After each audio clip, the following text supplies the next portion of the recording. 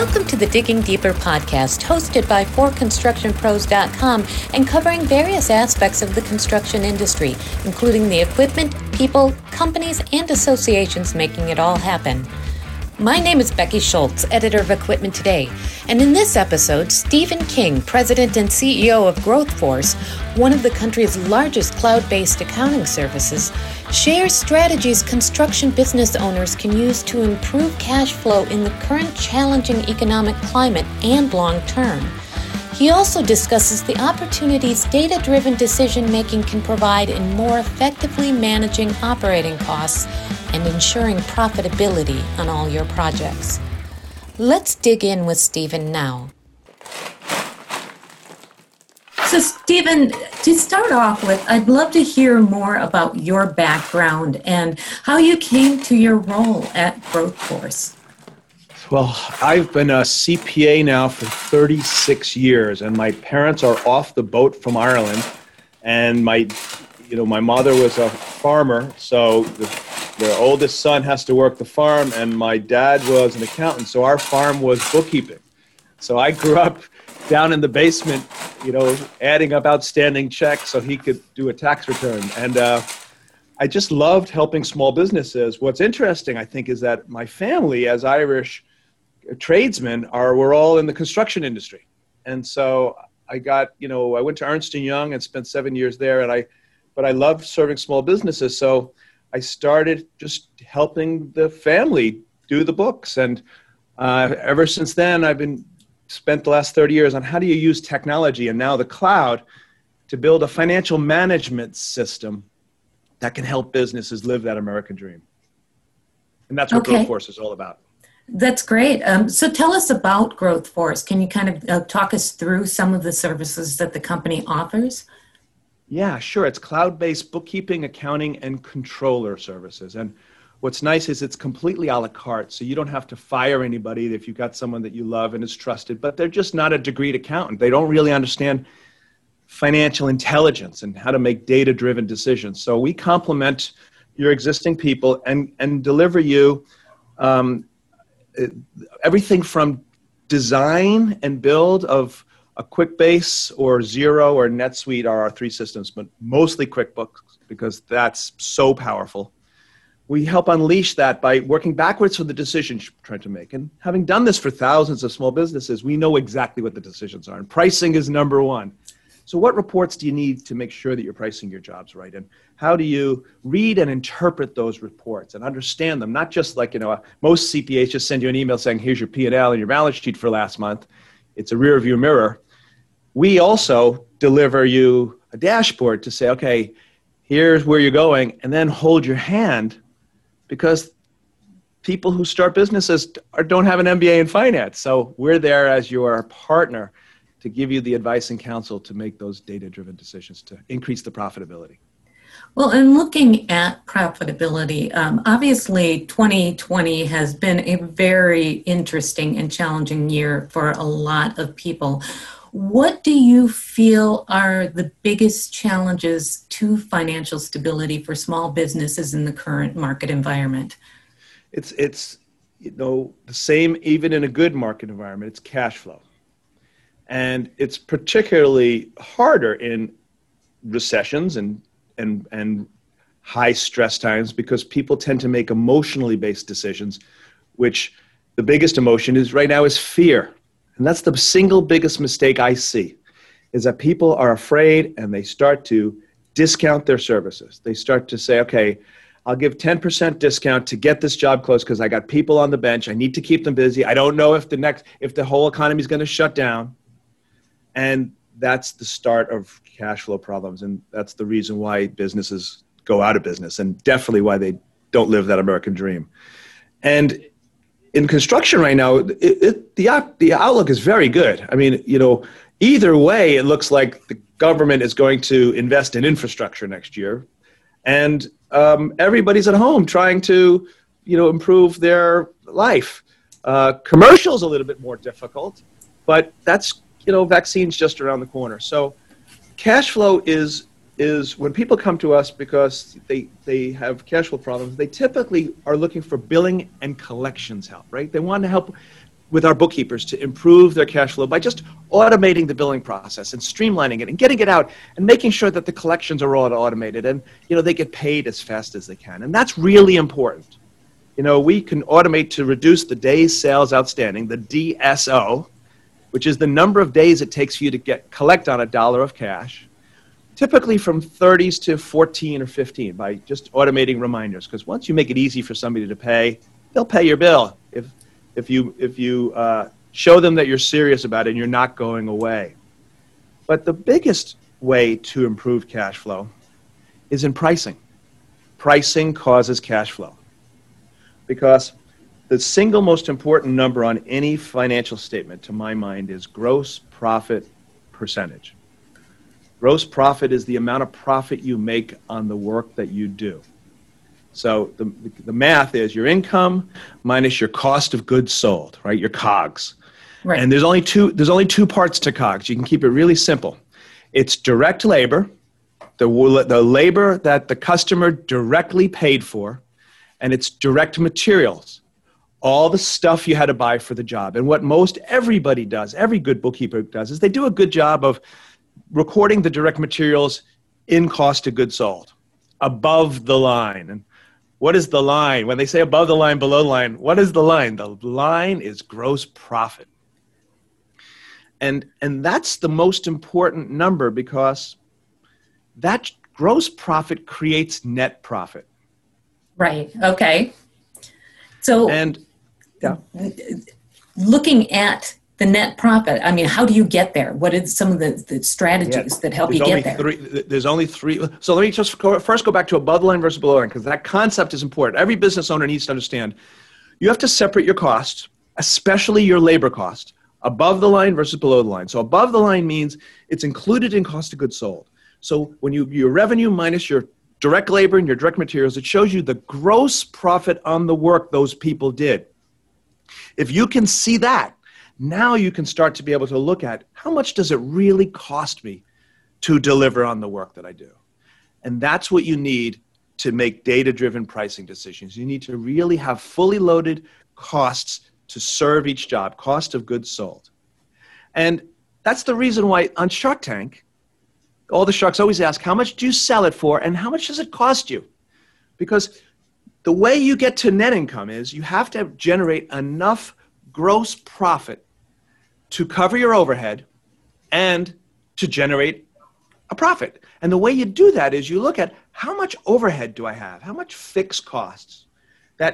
What's your nut? What's just to turn the lights on? I got rent and insurance. I got to pay an accountant. I got maybe a lawyer. Whatever those below the line costs that are all indirect, right? Above the line is direct. This is what the customer directly paid for. Below the line, your overhead is indirect. It's not what the customer paid for. And so, how much is that? Then per year. Let's say it's $1 million. And then you go up to your gross profit and you say, okay, how many units are we going to do next year? A unit is whatever appears on an invoice. Okay. Let's say that your commercial construction, it's, how many jobs have we got, right? I'm going to bill you for this job. So you look at how many jobs, and let's say I got 1,000 jobs. I got to write down my numbers to make sure.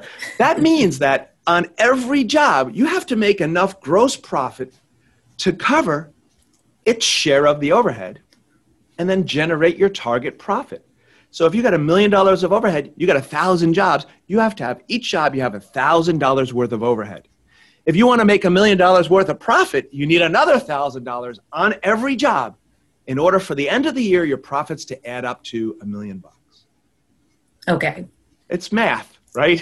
Right. And that's why we learned math in the 6th grade. and what's fascinating, though, is if you put the profits first, if you say, okay, I'm a $6 million business. That's our average size client. And I want to make a 15% profit. That's $900,000 or $900,000. Let's round it to $1 million, right? Like the example. So on every job, you have to see what is the above the line costs. You have to then work backwards from that to price it so that you add $1,000 of overhead and you add $1,000 of profit. If you do that on every job, if you put the profit first, then you'll hit your $1 million in profits, or 100,000 in profits, or 10,000 in profits, just whatever the math is. And a lot of people then say, okay, sure, Steve, that's easy, but it's a competitive market. I can't just go and add a zero to my bill. And so this is where sales comes in and marketing, right? This is why you can't operate from a position of fear. Okay. If you get the right mindset, I'm doing a webinar. It's got 5 steps to weather the storm, right? What do you do to get through this tough next year we're going to have? Step 1 is get the right mindset. You have to come at whatever you're tackling with a feeling of abundance, even if you have to make it up, because that's what will create abundance. If you're not strapped to a ventilator, your health is your wealth, right? I'm alive. I can go to work today. All right, let's kill it. Let's get better during this next year. So that's the first thing. The second part of step 1 is get the data. So cash flow forecast is the most important data you should have, because there's 3 reasons why businesses fail. They fail because of cash flow. They fail because of cash flow. They fail because of cash flow, right? Right. So we give our clients a 13-week cash flow. We have a template that we created where we download the receivables from QuickBooks, we download the payables into Excel, and then we just suck this into this template. And all you have to do is go in and enter 1 through 13. What week are you going to collect on those receivables? And then 1 through 13, what week are you going to pay the bills? And if you're not going to pay somebody, leave it blank. And then it summarizes all the collections of your customer receivables, all the outflows of when you're going to pay the payables, and it goes to an Excel template. So any bookkeeper can easily go in and add other sources of funds, like I'm going to get a deposit from a check from a customer, or the bank, I can borrow $30,000 from the line of credit. And then at the bottom, you enter in all your uses of funds. I'm going to pay back the line of credit. I'm going to pay off some credit card, or I'm going to pay payroll. That's not stuff that's not included in payables. And then you can see in red for the next 13 weeks, do I have any problems? Because survival and success is about being able to anticipate problems, have a dashboard to see what's coming in the future. And our cash flow forecast is the most important of those if you're trying to understand how to sleep better at night. Absolutely. Sure, absolutely. So it sounds like you're offering a really strong framework for construction companies to be able to better position their business and to ensure that profitability from their jobs. Are there any other strategies that you can offer that might help them to not just survive, but thrive going into the next several months as we're still trying to get out of this recessionary period? Yeah. I think the most important thing is we help you make data-driven decisions. So we talked about pricing, giving you reports that show you profit and loss by job, with the sorted by the gross profit percentage, with the worst 15% clients at the top, so that you can dig into the detail of the above the line cost and figure out, what did I miss in my pricing model? And I'll tell you what most people miss. Project management, quality control, client interaction. It's that hour discussion in the parking lot, talking about, you got to build that into your bid. And then what happens is, when you have the details, when you can visually and see exactly all of the line items of what it costs to deliver real high quality services, people are happy to pay a premium for quality work. You just have to be able to show them the value that differentiates you. It's the project managers. You've taken the time to include in my bid the fact that we're going to need some quality control, and you and I are going to spend some time, and that's money well spent. My competition hasn't been around for 26 years. They haven't learned the hard way that if you don't budget for the amount of time for us to do the project management, the quality control, you're going to have problems down the road. So we're going to save you a lot of time, money, and aggravation. That's just being a good salesperson. What's your value? What's unique about your selling proposition? How many years have you been in business? What's the quality of your leadership management? quality control, materials, whatever it is. You show them that's why you're worth spending more. And people are happy to spend more if it lowers their risk, because we buy from avoiding pain. Absolutely. I know that I certainly do. Looking at cloud-based technologies such as what you're describing, and data-driven decisions, obviously these types of cloud-based platforms can offer a lot of opportunities for contractors to get a better handle on the types of costs involved in managing their projects. What do you see as the opportunities long-term for contractors adopting this technology, and also the potential for them to be able to take advantage of these platforms to be able to grow their business long-term? Becky, that's such a great question, because we're at a critical stage right now. The pandemic has actually accelerated a move towards automating the entire bookkeeping and accounting clerical functions. And most small business owners are not taking advantage of what we call the smart back office. And the smart back office is a team and a technology. So you get, a custom integration of tools that will help you get that data, and your staff get trained on how to use them. And then our staff, who are already trained, are there to support them and guide them for the rest of your business life. We have a client for life strategy because we help people grow their profits, and they're like, yay, I'm never leaving you ever again. So the technologies are all about the different functions, like bill payment. If Bill.com is a tool that is changing the whole world. Most people think they're being really smart because they're paying their bills through their bank. They're not writing checks anymore, so at least you're not sticking a stamp on an envelope. But that's ripe with risk of fraud. Very few of the banks have multi-layer approval. And the fraud, right now, desperate times create desperate people. We're going to face some desperate people in the next 18 months. And so we recommend Bill.com because it all syncs with your accounting system, but it's got scanned images attached to it. So while you're paying your bills, which I typically do while I'm stopped at a red light, I'm ashamed to say, because it's that easy, and it gives me that dopamine charge of, well, yeah, good, I'm happy to pay these 3 bills, and I can see exactly what it is. And I can also see what account it was charged to. I can see, was it billed to a customer? I can see, did a manager approve it, and did they write notes? And I can better manage my cash flow because I could say, okay, I can't pay that until a week from Thursday, but I can schedule it right now at the traffic light and not have to worry about it again. So Bill.com is one of them. We also like, the other big thing is how you do your payroll. You want to allocate your labor costs, which is typically the single biggest expense, about 55%.